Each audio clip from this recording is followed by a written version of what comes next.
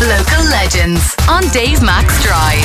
Cork's Red FM. Chris O'Donovan, you are the search coordinator with Cork Missing Persons. What is this group and what is the work that you do? We are a search and recovery group set up 20 years ago. We go looking for missing persons, alive and deceased. We go anywhere to help anyone. We're on call 24 hours a day, all volunteers, 12 volunteers, based in Cork City, but we travel to anywhere to help anyone. What inspired the setting of this up, Chris? Our founder, David Linehan, his father was missing. Statutory bodies that were there at the time, you'd be the Gardaí, the fire service, could only search for maybe a day, 2 days, and then they're still on call for different things, so they stand down. So at that stage there was nobody there to keep searching for his father, so himself and a couple of his friends borrowed a boat and they searched the river for I believe just 3 months, and they eventually recovered David's dad from the river. And that's what led to the setting up, because there was no facility beyond a couple of days liaising with the Gardaí, the Coast Guard and the families of the missing, obviously. And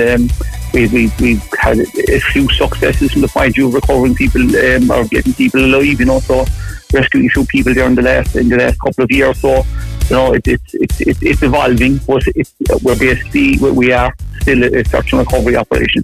Very sad story for your founder, David Linehan, although great that in the end they managed to recover the body of his father, but very sad stuff that is. How do people reach you guys? And we'll conclude with just finding out about how you guys have benefited from a community grant from Thermo Fisher Scientific, based in Corribini, who are following on this year with applications open for its €50,000 community partnership grant scheme, which you guys benefited from last year. So how do people reach you guys when they're in their moment of need? On our Facebook page there, we have a 24-hour emergency call-out number. Like I said, we're all volunteers, nobody gets paid.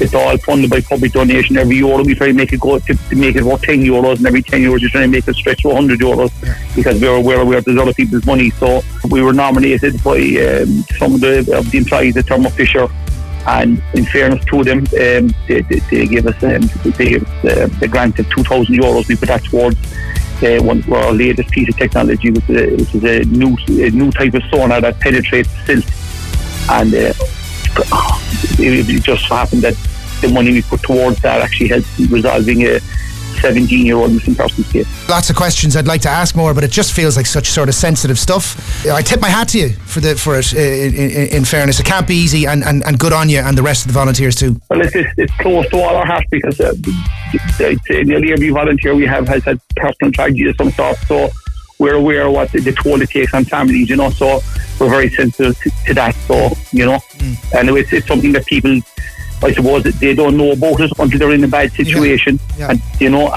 are glad of it then when it's there. Absolutely, and that's what we're here for. We're here to help as much as we can, anyone we can. And like I said, without the likes of Thermo Fisher and the people of Cork, we wouldn't exist. Good on you, Chris O'Donovan. Just to say, applications open until the 8th of October to community groups in the Lower Harbour area who are making their communities healthier, cleaner and or safer, and they can be made, as I mentioned, on thermofisher.com. You'll find the community partnership grant section on the website there if you go to it. Good on you, Chris. Thanks for the chats. Thanks for listening to this Red FM podcast. Don't forget to subscribe and check out redextra.ie for more great Red FM content.